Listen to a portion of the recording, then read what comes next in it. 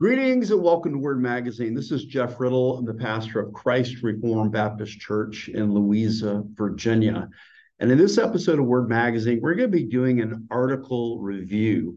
I've had a number of people suggest various articles that they thought it might be interesting for me to review, both published articles that I have in a PDF form or sometimes articles on the websites. And I thought, although I've done some article reviews in the past, I thought maybe in the coming weeks and months we can do a few more of these types of article reviews. And the one we want to work with today is an article that was written by Jongkind. Dirk Jongkind was the editor of the Tyndale House Greek New Testament of 2017, and he works with the Tyndale House in Cambridge in the UK. I think he's originally from Holland. And the article that I want to review is one that just came out in the spring. It's titled, "It Does Not Make a Difference: The Fraught Relation Between Textual Criticism of the New Testament and Theology."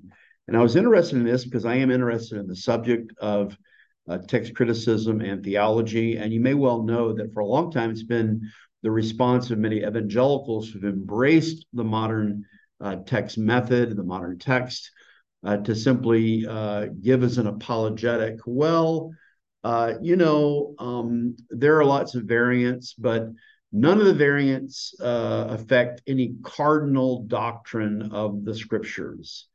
And we have responded that yes, textual variants do affect cardinal doctrines. They affect the doctrines in the individual passages, but more than that, they affect the overall doctrine of Scripture or bibliology.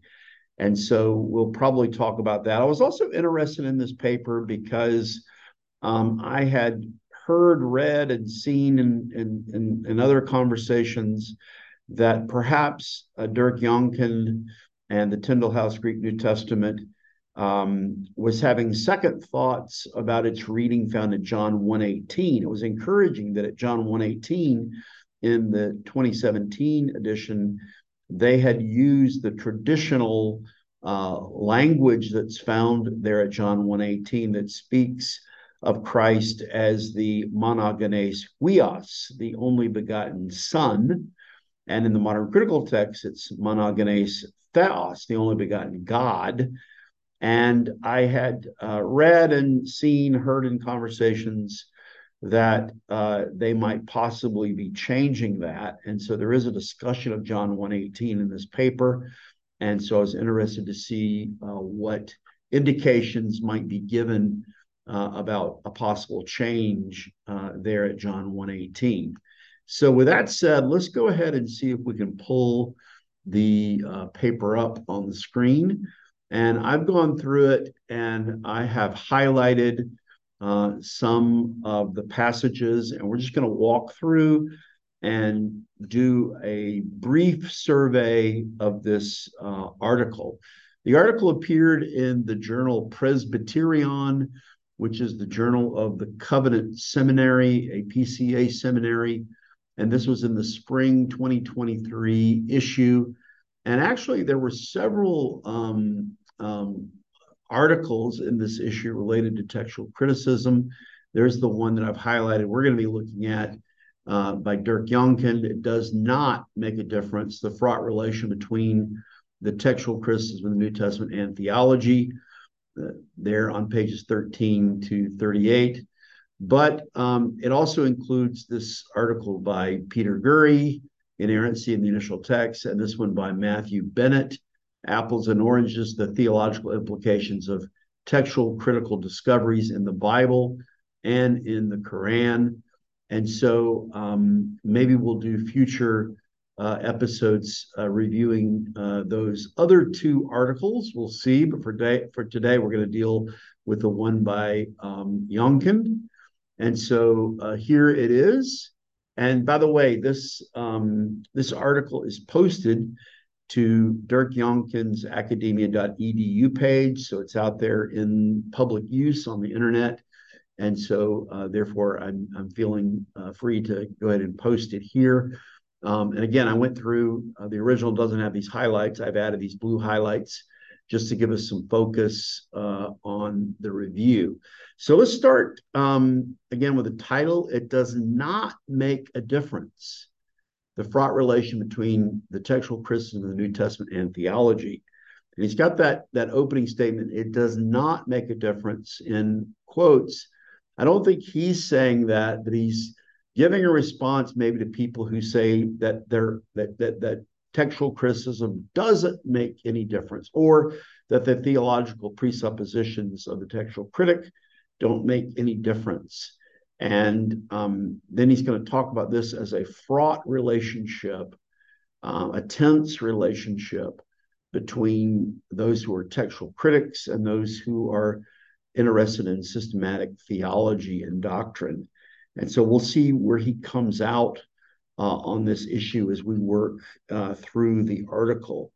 And so it opens with the question, do the disciplines of theology and textual criticism ever touch one another? And he starts with a quotation from a scholar of the 20th century. I think you pronounce his name, Barthélemy. And he basically says, he gives an example that he spent a long time studying the Palestinian recensions of the Greek Bible that come from the first century of the Christian era. And he says, I confess it brought me no new light whatsoever on the impact that the Word of God must have on my life. So he says he can bifurcate textual criticism from theology, and that studying the text made no impact on his doctrinal beliefs, theological beliefs, and so forth. By the way, I should have mentioned that at the bottom of the article, it says, tells you a little about Dirk Jongkind, that he's the academic vice principal of the Tyndale House, Cambridge. And it also notes that this essay was presented in the Inerrancy of Scripture session at the annual meeting of the Evangelical Theological Society held in Denver, Colorado in November of 2022. I think maybe the other two articles on textual criticism were also presented in that same session or unit at the ETS meeting of 2022. So anyway, so he's starting off. He's got this quotation from this scholar who's a biblical scholar saying that he can look at the text and it doesn't have any impact on his theological or doctrinal beliefs. And then he moves on to talk about those who are systematic theologians. He says, reversely, systematicians happily repeat that theology is not affected by textual criticism either. And so we have people who are systematic theologians, and they also make the argument that you can sort of divide and separate text criticism and theological study, and there the twain shall meet, I guess.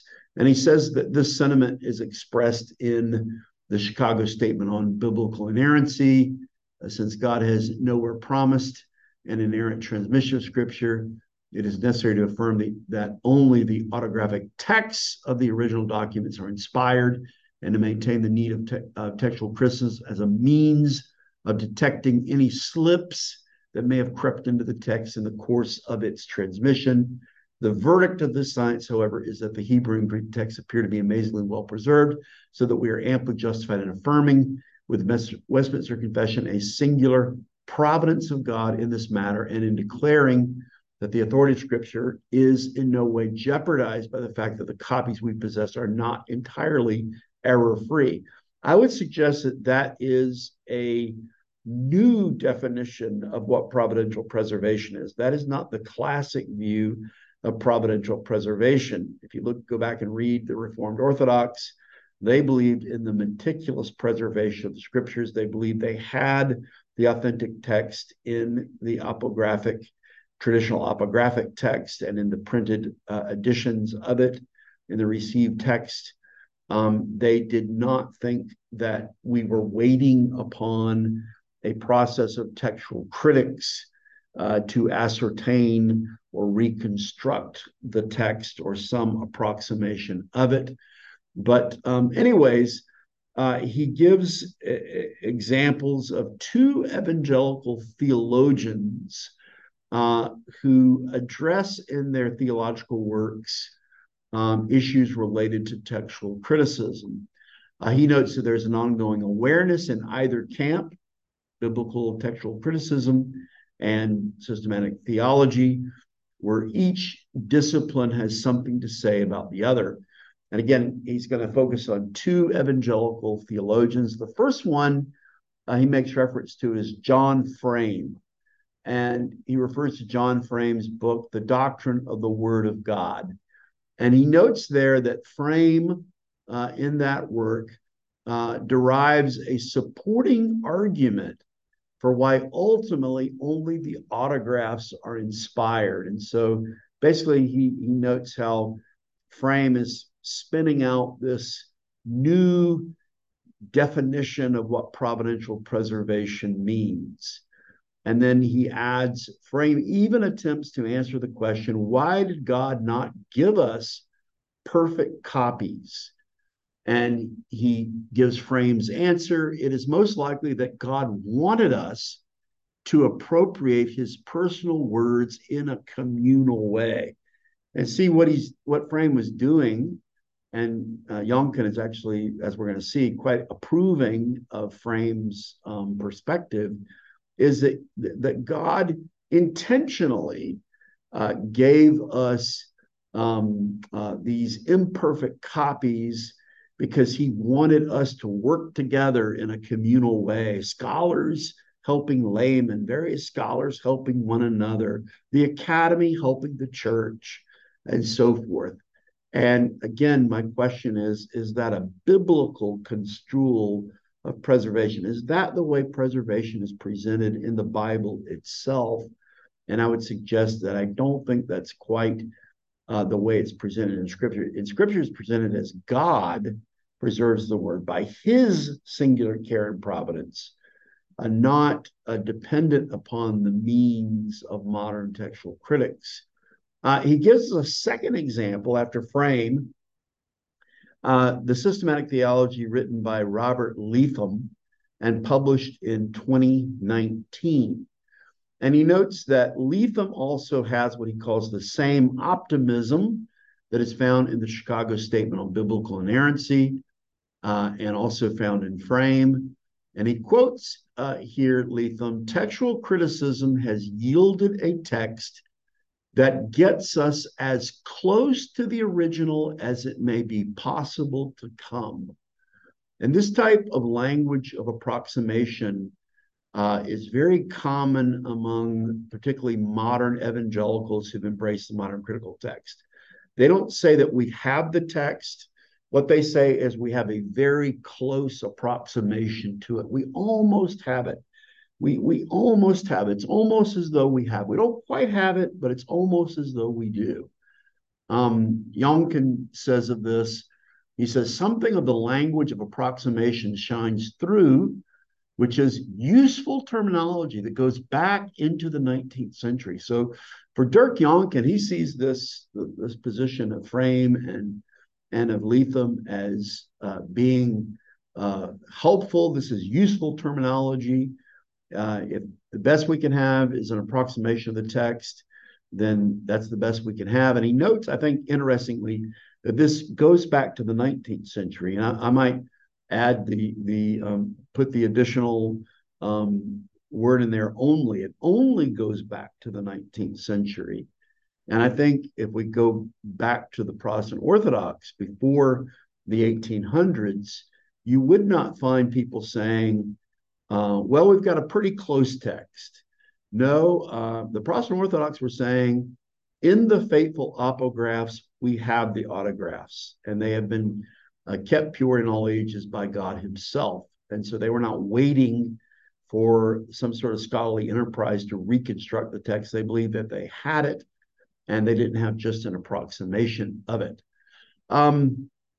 He proceeds to add another statement from Leatham, page 41 of the article. A text, he says, we have a text more complete than possessed by anyone in the first century. So this is a kind of a astounding statement that comes from Robert Leatham. The text we have now in 2023 is more complete than any one that was possessed by anyone in the first century. I've heard, I think, James White make similar statements.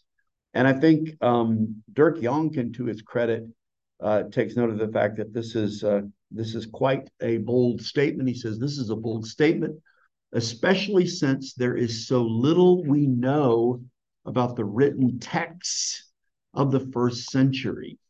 And just from my perspective, I think that anyone who makes this claim, whether it's James White or Robert Leatham, they're essentially making a completely unverifiable claim, first of all. How do you know that the modern critical text is more complete than texts that people had in the first century?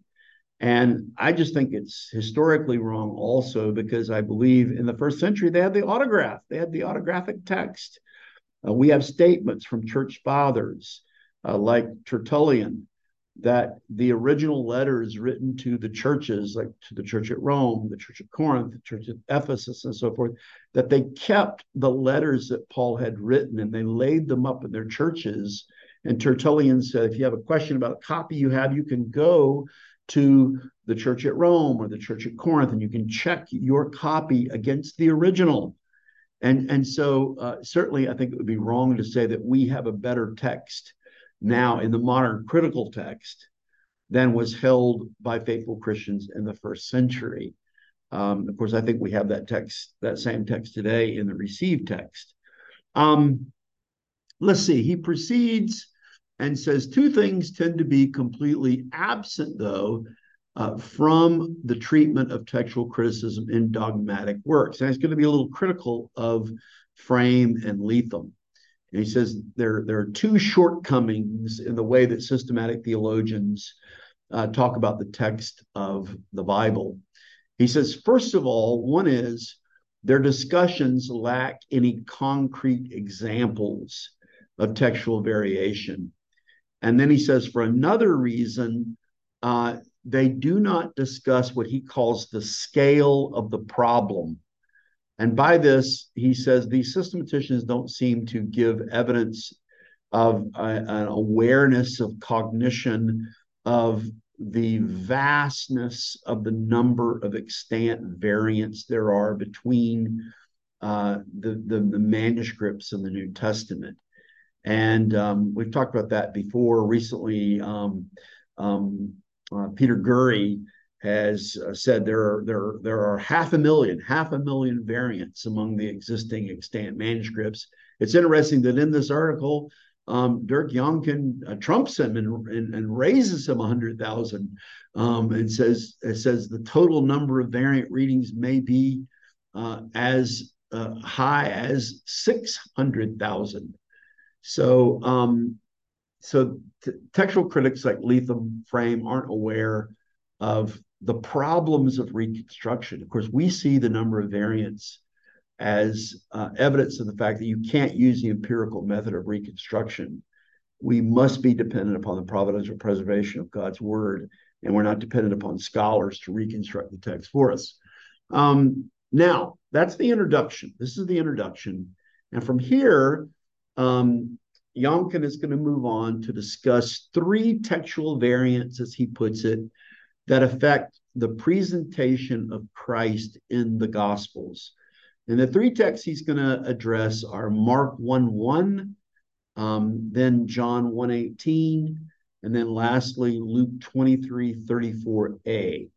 And so let's briefly look at these three passages that he gives as example passages that could affect the presentation of Christ in the Gospels. In other words, that could affect the theology of the Bible and not just the text. So Mark 1:1, you may be familiar with, is the very first line in the Gospel of Mark, the beginning of the gospel of Jesus Christ, the Son of God.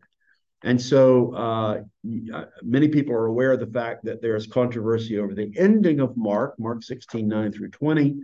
But it's also important to remember that there's also controversy about the beginning of the Gospel of Mark. And uh, according to Jongkind, uh, he thinks he can deal kind of quickly with his first example because he says it so neatly illustrates why textual criticism does not tend to have a big effect on thinking systematically about doctrine. So, again, there he sort of posed this question uh, in the beginning. I took it sort of as a hypothetical question. It does, our statement, it does not make a difference. But here he seems to be affirming that. And so he thinks Mark 1:1 illustrates that textual criticism, textual variants do not make a big difference theologically. So, again, what is the issue with Mark 1:1, the beginning of the gospel of Jesus Christ, the Son of God? Well, that's the reading of the traditional text, where there are two titles given to the Lord. He is called Christ, and he is called the Son of God. And with respect to textual criticism, since the 19th century, there has been attention given to a minority tradition where that second title is omitted. And Mark would begin simply as the beginning of the gospel of Jesus Christ. And it would not have the title Son of God that appears there. And since the 19th century, the suggestion has been made that the appearance of the Son of God in Mark 1:1 is an example of a so-called orthodox corruption. So some pious scribe came along and he sees what they think is the original, the beginning of the gospel of Jesus Christ, and he wants to add an extra affirmation, an extra confessional statement about Jesus, who is the Messiah. And so he adds that he is the Son of God. And so it's been popular since the 19th century for scholars, some scholars, to make the suggestion that Son of God is a spurious, pious addition and orthodox corruption. And indeed, Dirk Jongkind says when we look at the Gospel of Mark, clearly Mark believes that Jesus is the Son of God. He says Mark is a powerful witness to the divine status of Jesus, irrespective of the wording of the Gospel's opening sentence. So basically, he's saying whether Son of God is there or whether it's not doesn't really make any difference, because in many other places, Mark also presents material that affirms the divine status of Jesus. He continues here, as so often the tide of accepted wisdom changed, and nowadays one can accept the longer reading that includes the term Son of God without embarrassment. And this is interesting. He's saying in the 19th century, there was maybe this rush to want to remove Son of God, but he's saying now the tide has changed, and now you can be an evangelical scholar and without embarrassment, without embarrassing yourself before the academy, that you want to please the academy, of course, you can affirm Son of God as being original. He even says the manuscript evidence is in favor of the so-called longer reading that would include Son of God. He even has a little discussion that follows after this, and he points out that the words huios, which means son, and theos, meaning God, are often written as nomina sacra in manuscript of the New Testament. And so it would be, these are the nomina sacra, upsilon sigma, theta sigma with a line over them. And the previous words, Jesus Christus, would also sometimes be written as the nomina sacra, iota sigma, chi sigma. Therefore, the omission is often regarded as being completely accidental, because you would have had this line of four nomina sacra, that there could have been a scribal error that simply lopped off the statement, the Son of God, at the end. And so let's see what he says at the end. Let's look at the last paragraph. Um, oh, before we get to that, he makes this interesting statement. He says the two different openings of the gospel may indicate two different authorial strategies. And I found this very interesting. He says so the one authorial strategy may have been to have the Gospel of Mark begin the beginning of the gospel of Jesus Christ. And then as the story unfolds, it becomes clear to you that Jesus is the Son of God, but it's not introduced at the beginning. Whereas another so-called authorial strategy would be to start off from the beginning of the gospel of Jesus Christ, the Son of God, so that you know it from the very open. What I find confusing about this is how many authors were there of the Gospel of Mark? If we hold to the traditional, I think, plain sense view, there would be one author, that would be John Mark. And is he suggesting that Mark circulated in various forms, or that if a copyist changed the original, that form was just as valid and authorial strategy as the original autograph? I would say there's one author and there was one original text of the Gospel of Mark. And that original text, when faithfully copied, is the authentic text. And so there can't be two authorial strategies for the Gospel of Mark. There's only one authorial strategy. And I would just say overall, I think when you look at the Gospel of Mark, there's every reason in the world, aside from the overwhelming external evidence, that it's the majority reading, and it appears in the traditional reading appears in some of the oldest manuscripts. Aside from that, I think the internal evidence is overwhelming, because when you look at the Gospel of Mark, and it starts the beginning of the gospel of Jesus Christ, the Son of God, there's an affirmation right there in the beginning that Jesus is the Christ, Jesus is the Messiah, and Jesus is the Son of God. And then if you keep reading in the Gospel of Mark and you read about the baptism of Jesus in Mark 1:11, the divine voice says, "Thou art my beloved Son, in whom I am well pleased." And then if you continue to read through the Gospel of Mark and you get to Mark chapter 9, which comes after Mark chapter 8, of course, where Peter makes the confession that Jesus is the Christ. And then you look at Mark chapter 9, and Christ takes the disciples up on the mountain of transfiguration. And while they're on the mountain of transfiguration in Mark 9 and verse 7, the divine voice again says, "This is my beloved Son." So you have the two titles of Mark 1:1. This is the beginning of the gospel of Jesus Christ, the Son of God. Mark 8, "You are the Christ." Peter says, "Thou art the Christ."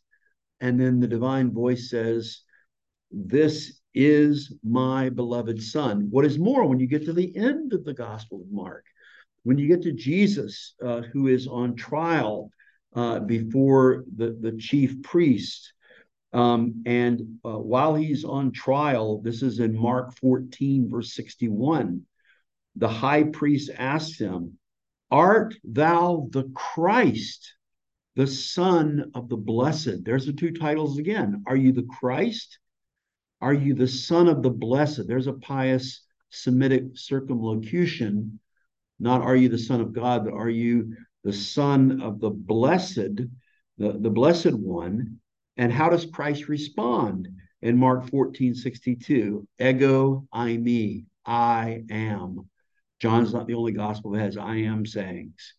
And then what is more, when you look at Mark 15, verse 39, after Christ dies upon the cross, there's a centurion who stands over against him, and he said, having witnessed the death of Christ upon the cross, he says, "Truly, this man was the Son of God."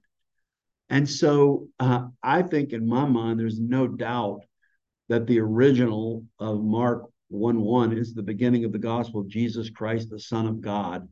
There are not two authorial strategies. There's one authorial strategy, and it involves the use of the title Son of God, and it's shot through the entirety of the Gospel of Mark. Here's his last paragraph on Mark 1:1. However, all this matters much less to the systematician, who is unlikely to lose a minute's sleep over this variant. After all, systematizing biblical truth is ultimately not dependent upon the manner in which a doctrine is developed in a book or the frequency with which it is stated. The appellation Son of God is undeniably Mark.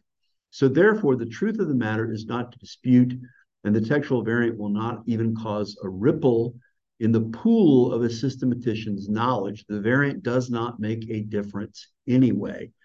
And with all due respect, I think that is a completely wrong-headed way of approaching this. It is important to have the affirmation that Jesus is the Son of God on the very first page, in the very first line of this gospel, given that this is a theme. And if it is not there, it diminishes that overall theme. And what is more, the issue isn't just the affirmation that Jesus is the Son of God. Yes, you can build up theology from other statements within the Gospel of Mark, but what about issues related to the doctrine of Scripture, the doctrine of the integrity and the authority of Scripture, and the preservation, the meticulous preservation of Scripture, so that not one jot or one tittle passes away? What about the canonicity of Scripture? What is the canonical text of the Gospel of Mark? It can't be both and, it's either or. Either it has the canonical text, the authorial text has that Jesus Christ is the Son of God, or it doesn't. And I believe all the evidence is in favor of it being there. The second of three passages he addresses is John 1:18. And again, I noted that I was particularly interested in how he would deal with this verse. He says, our second variant should perhaps have more of an effect on the discussions in a systematic theology. And so the issue with John 1:18, if you're not familiar with it, is the statement there, is Jesus called the monogenes theos, as in the modern critical text and modern translations, or is he ha monogenes huios? Is he the only begotten God or the only begotten Son? And what is the significance of this variant?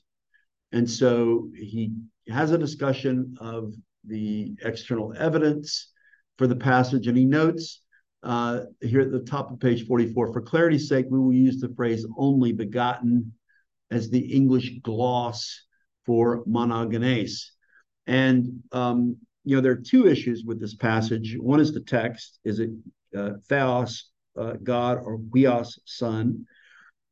There's another issue, and that is, how do you translate monogenes? The traditional rendering in English has been only begotten, but since the Revised Standard Version in the mid 20th century, 1952, there has been the tendency to render monogenes not as only begotten, but as simply only, or sometimes one and only, or sometimes one of a kind, or something like that.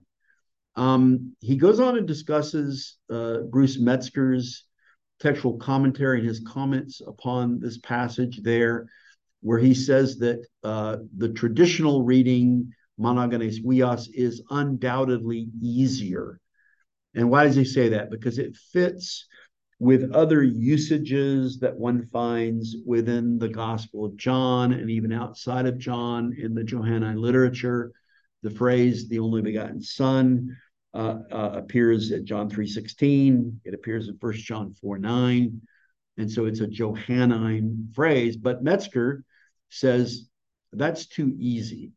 And again, the tendency of modern scholars is to say that the reading that is harmonious with the rest of a gospel, the reading that fits is in continuity with the rest of the gospel and with Orthodox theology, that can't be it. It must be the one that's more difficult. It must be the one that departs from this. And so I did note here, it was kind of interesting at the bottom of this page. He talks a little bit about the ESV. He said the translation of the ESV, the only God, raises a question as it is not self-evidently meaningful in context. If Jesus is the only God, is there still place for God to be revealed?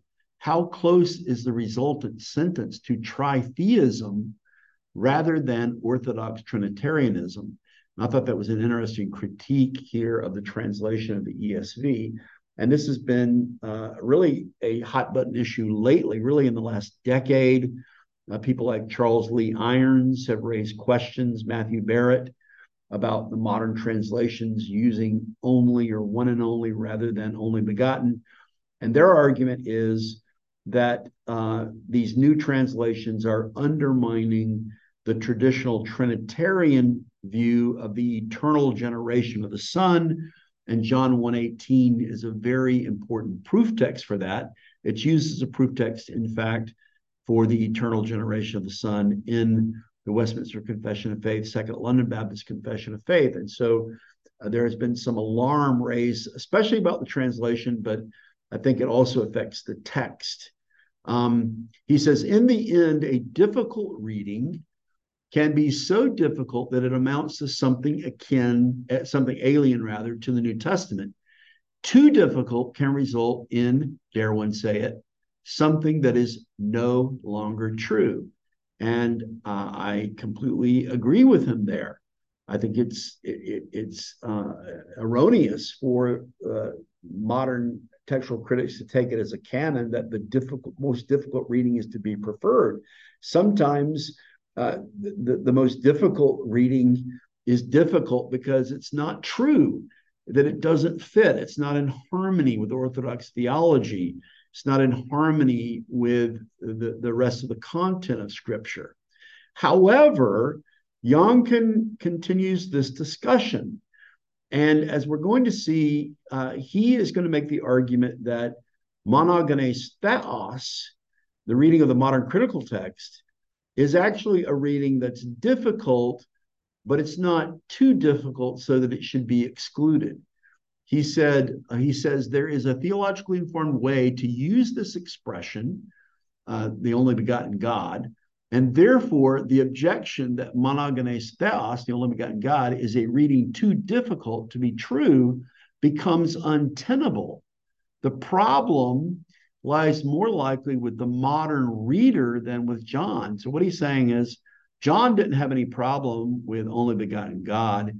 It's only modern readers, I guess post-Nicene readers, who had a problem with this. And he makes mention of the fact that the term monogenes theos was used in some Orthodox circles. There are Orthodox writers who use the term.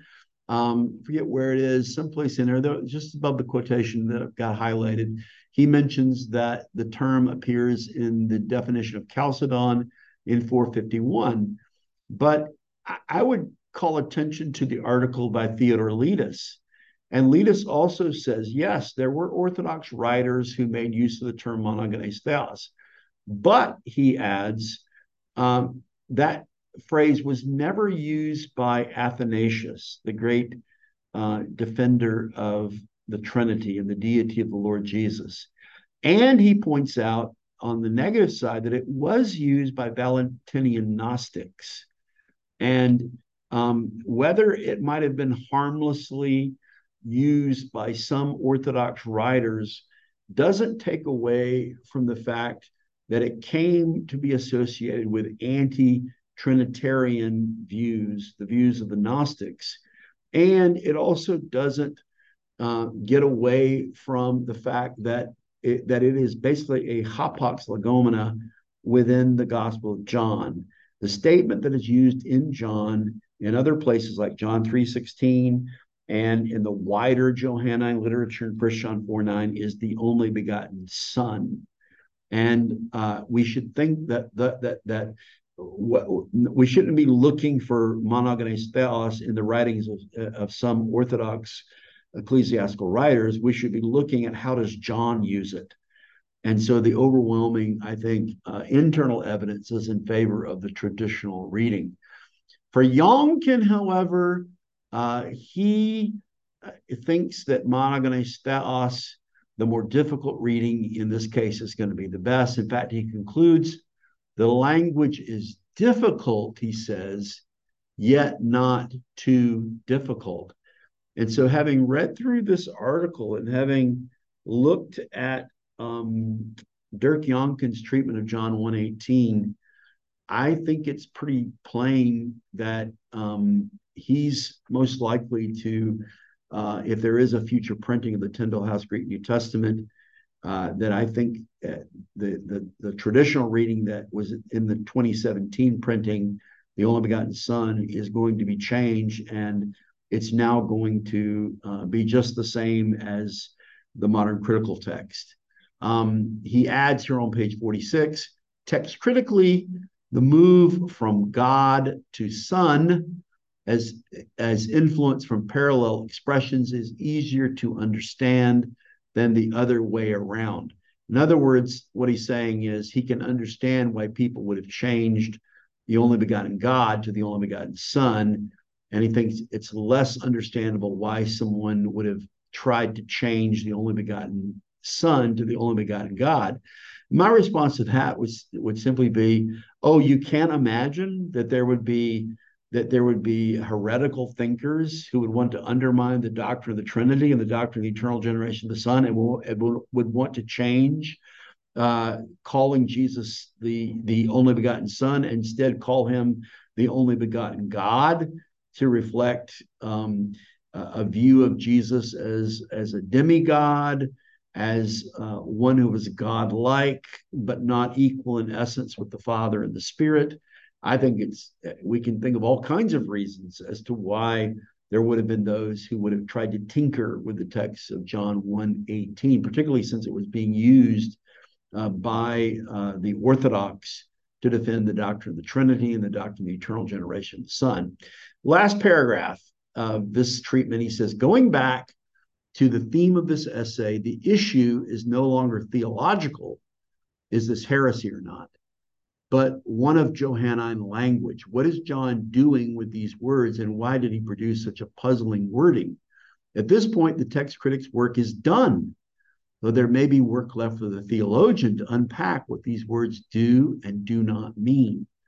So basically, he's saying we can do the text critical work, and apparently he believes the proper reading is the only begotten God. And now we kick it back to the theologians and we let them figure it out.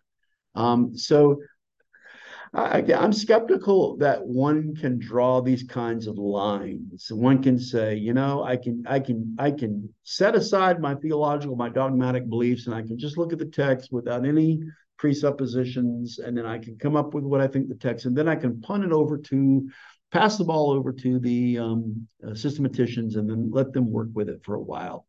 I just don't think we can so easily disentangle textual views from theological views.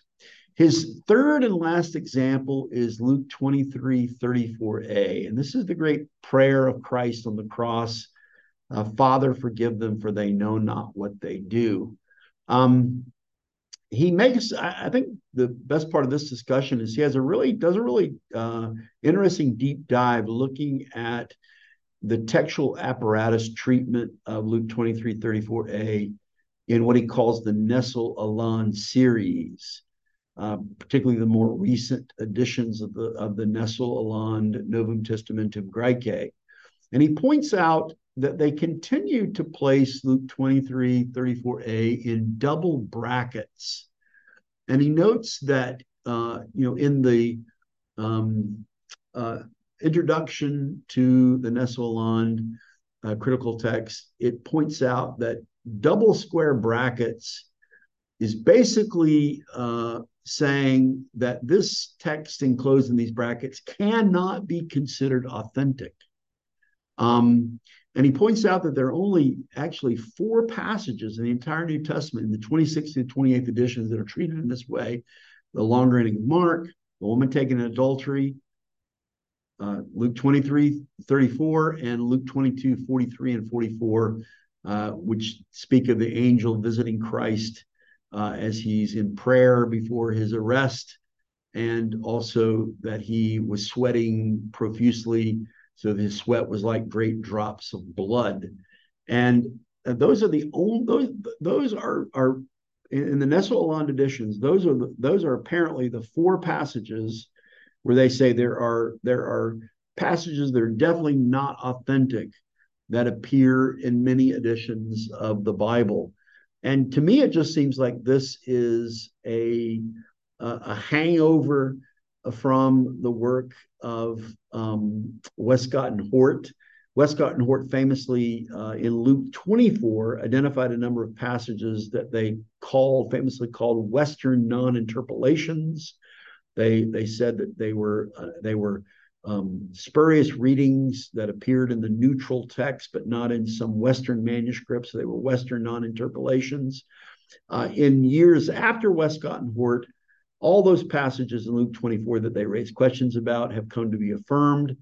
And yet, it seems like in the Nestle-Aland tradition, there's still lingering double bracketed doubts about these two passages in Luke 22:43 and 44, and Luke 23:34. So he goes ahead and again does a bit more of a deep dive on the apparatus in the NA-28. He points out that they put a sign there with a P and a bracket there indicating that the words are here due to the influence of a parallel passage. And he looks through the passages that they cite, but some of them are like Luke 6:27 and 28. But I say to you who hear, love your enemies, do good to those who hate you, bless those who curse you, pray for those who abuse you. I'm not sure what translation that is. But anyways, he says, he rightly points out that those are only conceptual parallels. They're not verbal parallels. And so he's challenging, questioning the content of the apparatus in the Nestle-Aland related to Luke 23:34. And I think he's rightly doing so. He also points out that it's easier to understand the omission of these words than their addition. This may be one of those cases where the text of one gospel is harmonized to that of the others by omitting words. He makes a similar argument in his introduction to the Tyndale House Greek New Testament, which was published as a separate book. He deals with these passages and defends their authenticity, both Luke 22:43 and 44, and Luke 23:34a. And he raises this issue of what he calls a harmonization by omission. So because the intercession of Christ, Father, forgive them for they know not what they do, does not appear in Matthew, does not appear in Mark, does not appear in John. He says there would have been a tendency of some scribes to just take it out of Luke so that the Gospels appear all to be in harmony, to take out what was unique material in the Gospel of Luke. He goes on to say, what are the consequences of not having these words in Scripture? He says there are two main propositions in these words. The first is that during Jesus' suffering on the cross, he asks the Father to forgive those who crucified him. The second proposition is that the reason for this prayer is that they do not know what they are doing. And he makes an interesting tie-in here. This is an argument I haven't seen before in favor of the authenticity of Luke 23:34. And that is, he suggests a connection to the Old Testament discussion of sin offerings in Leviticus chapters 4 and 5, where there was a sin offering that was given for sins done unintentionally or unwittingly. And so he's suggesting that that well could have been a Lucan theme. And if we take out Luke 23:34a, Father, forgive them for they know not what they do, we would be depriving Luke's gospel of this Old Testament parallel of forgiveness for sins unintentionally committed. I addressed this passage 2 years ago at the Trinitarian Bible Society conference in London, and I made a number of internal arguments in favor of the authenticity of Luke 23:34. One of the things I pointed out was that, first of all, the description of the crucifixion in Luke's gospel is briefer than in any of the other gospels. And it begins in Luke 23:34 with a prayer of Christ, and Father, forgive them, for they know not what they do. And then it ends with a prayer of Christ in Luke 23:46, as Christ quotes Psalm 31:5, Father, into thy hands I commend my spirit. And so I see an intentional inclusio. First of all, I think historically both statements were made. We're talking about Luke being driven along by the Holy Spirit, and both statements were made. And he literally is moved by the Holy Spirit to have an inclusio here, with Christ in prayer on the cross. Christ is presented in Luke's gospel as a man of prayer, and he prays for his enemies, just as Stephen, the first martyr, will pray for those who are stoning him in Acts 7 and verse 60. And so it makes perfect sense, Luke 23:34, on internal grounds for the authenticity of this passage. We also see why there might have been those who would have wanted to remove it for theological reasons. Those who were troubled by having Jesus pray for those who were crucifying him, perhaps in light of the destruction of Jerusalem and the temple in 70 AD. Perhaps they saw some problem with, if Jesus forgave them, why then was the temple destroyed and why was Jerusalem destroyed? But that doesn't negate Christ's words of forgiveness for those crucifying him, because there was later destruction that came upon Jerusalem. But we can see perhaps why someone might have wanted to try to tamper with it. Let's read the last paragraph here on his discussion of Luke 23:34. Jongkind says, my contention is that these words do not change the overall set of propositional truths that are taught in Scripture, as Jesus' death for sin is seen as a sacrifice. Yet the presence or absence of Luke 23:34a does affect the shape of our understanding of the atonement.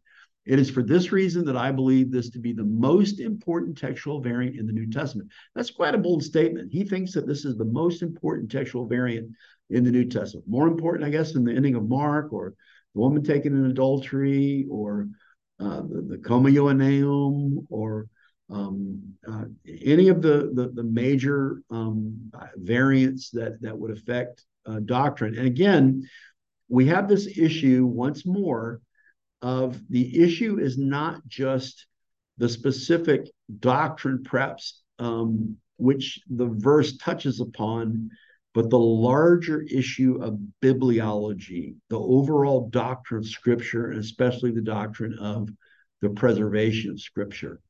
So having looked at those three passages, he tacks on a fourth.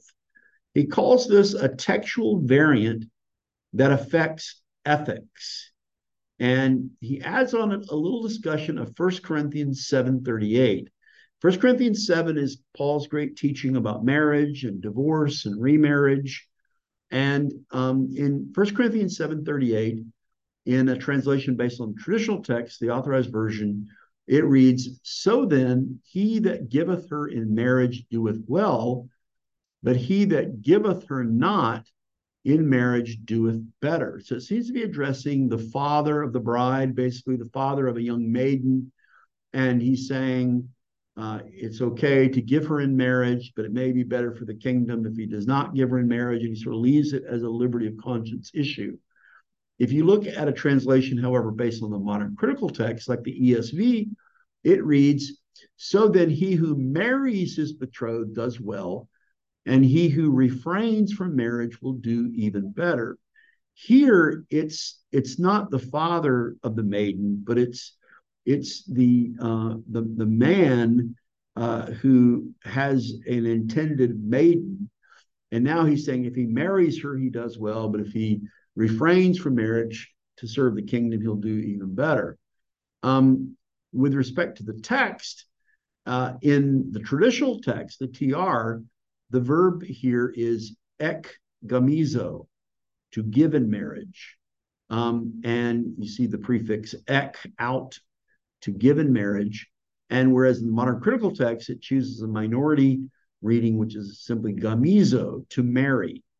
What's interesting here, though, is Dirk Jongkind makes the suggestion that perhaps it's been an error in the modern critical text and in translations based upon it to embrace the reading gamizo rather than ek gamizo. And here's his rationale for that. He says, one wonders if modern English translations have been unwittingly influenced by contemporary Western practice.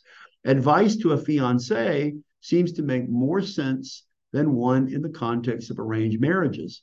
In other words, he's saying, did modern critics and translators prefer the reading gamizo because they were thinking of a Western context where a man has the liberty to marry who he wants, as opposed to the traditional reading, which implies something of an arranged marriage, or at least a father, the necessity of a father giving a blessing to a marriage, that so the emphasis is upon a setting where the father is giving the maiden, his daughter, away to be married. And he says, maybe the older men would have been more in tune with the context of the first century, with Paul's context. And so they had no problems using this term to give in marriage rather than having the passage focus on the fiancé simply marrying. All right, let's move on now to the conclusion, which he calls the remaining problem. Dirk Jongkind writes, the aim of this essay was to indicate areas where textual criticism comes close to affecting the arguments within doctrine and ethics. So that's the purpose of his article. And then he continues, a textual variant can have an impact on our understanding of a sentence or of a paragraph, but only rarely will the effect still be felt on a chapter by chapter understanding of a book. Now, I personally disagree with that. Again, it's not just, well, first of all, these minor changes can dramatically affect doctrine.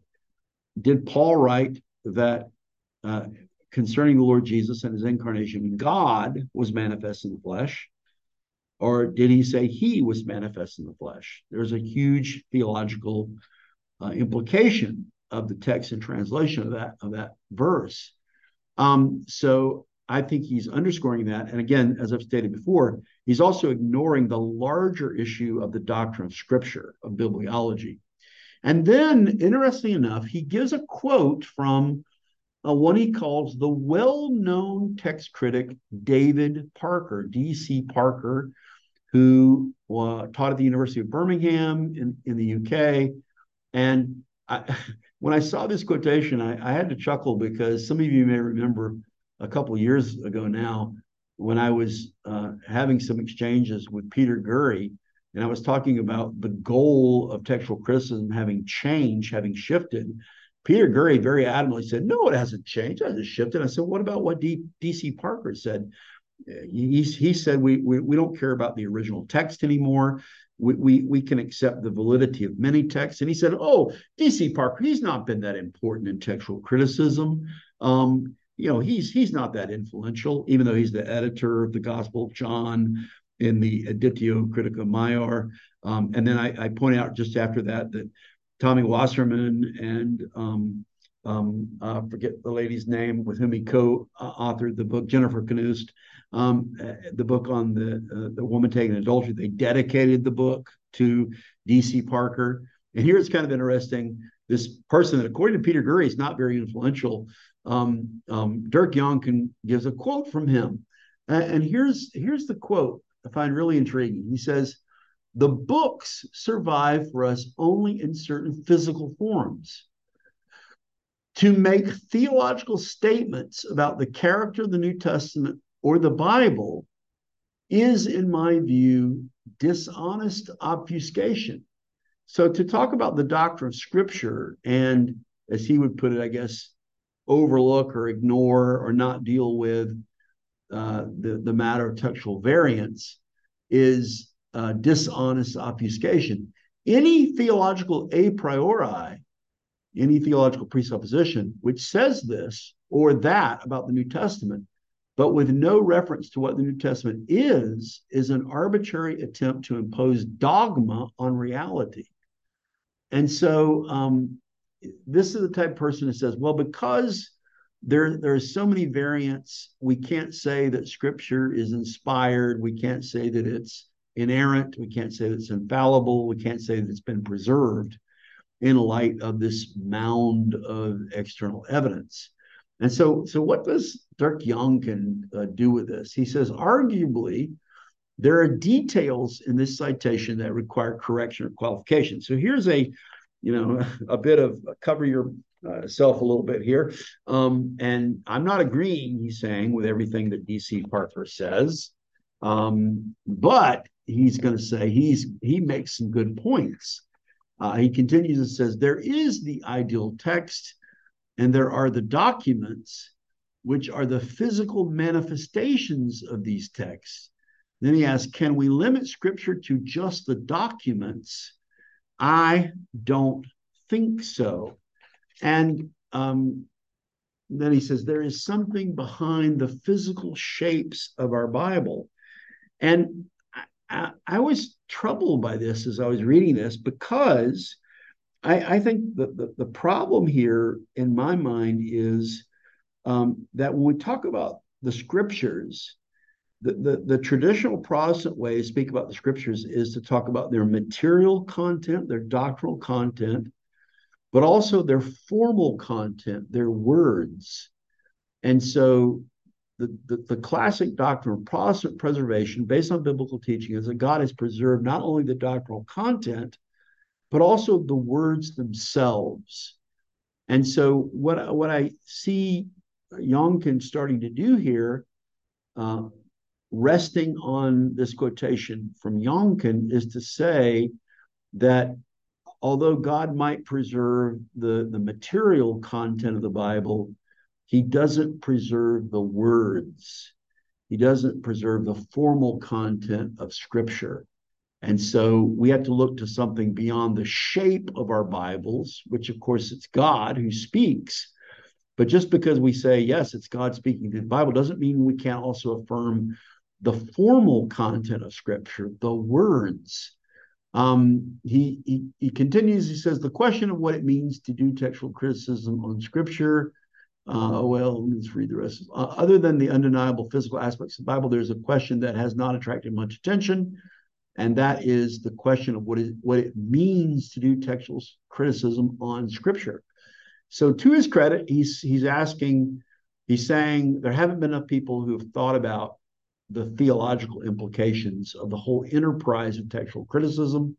Then he says, as a text critic, I would be interested to see a theological prolegomena to doing textual criticism. I would too. I'd love it if someone who embraced modern textual criticism, like Jongkind, would write up a theology and give biblical proof text for why they think that their approach to the text of Scripture matches up with Christian theology and matches up with Christian bibliology.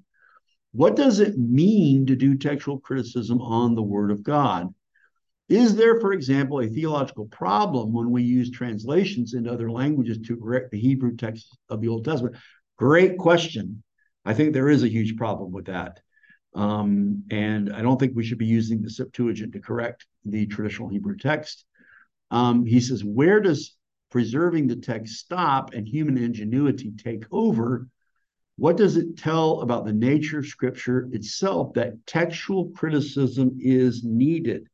And I might just pause here. I mean, the more he writes, the more I realize the gap between his view of textual criticism and his theology of the Bible and the view that I hold to and the view that I think is present in the Protestant Fathers, the Protestant Orthodox.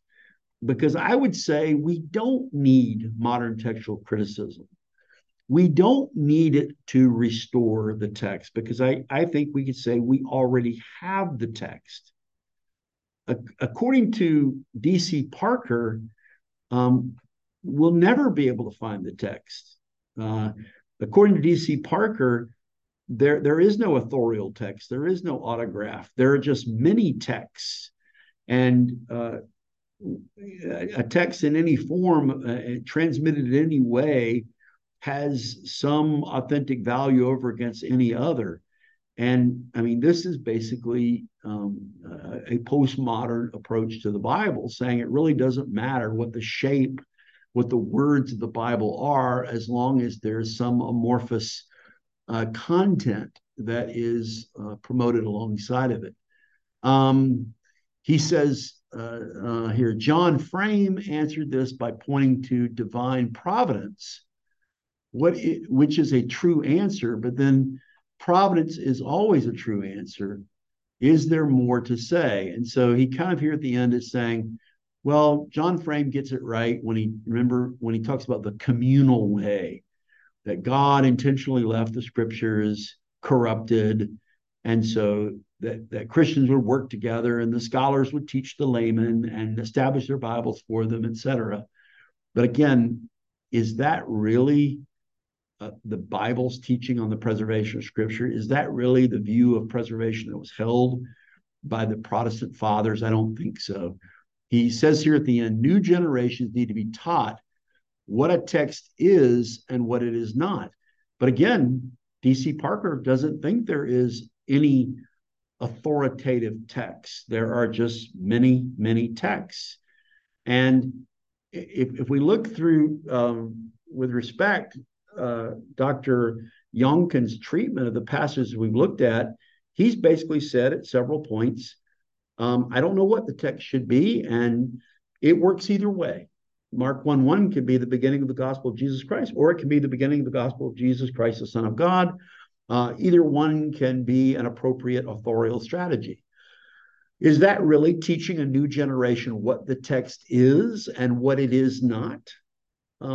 It seems that it's teaching the next generation that we really can't know what the text is, that we can't say with any definitive authority what the text of the Word of God is. And then if we have a generation that can't name what Scripture is and what it is not, what are going to be the implications for the doctrinal preaching and teaching of the church? Changes in text do have an impact on theology, and not just regarding the doctrines that they address, but also regarding, once again, the overall doctrine of Scripture itself, its nature, its inspiration, its authority, its preservation, its canonicity.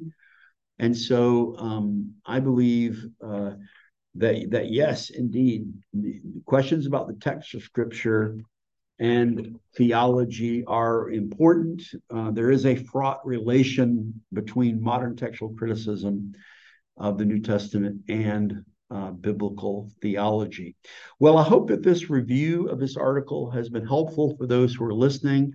I'll try to put a link in to the article itself on Dr. Jongkind's academia.edu page if you want to read the article for yourself.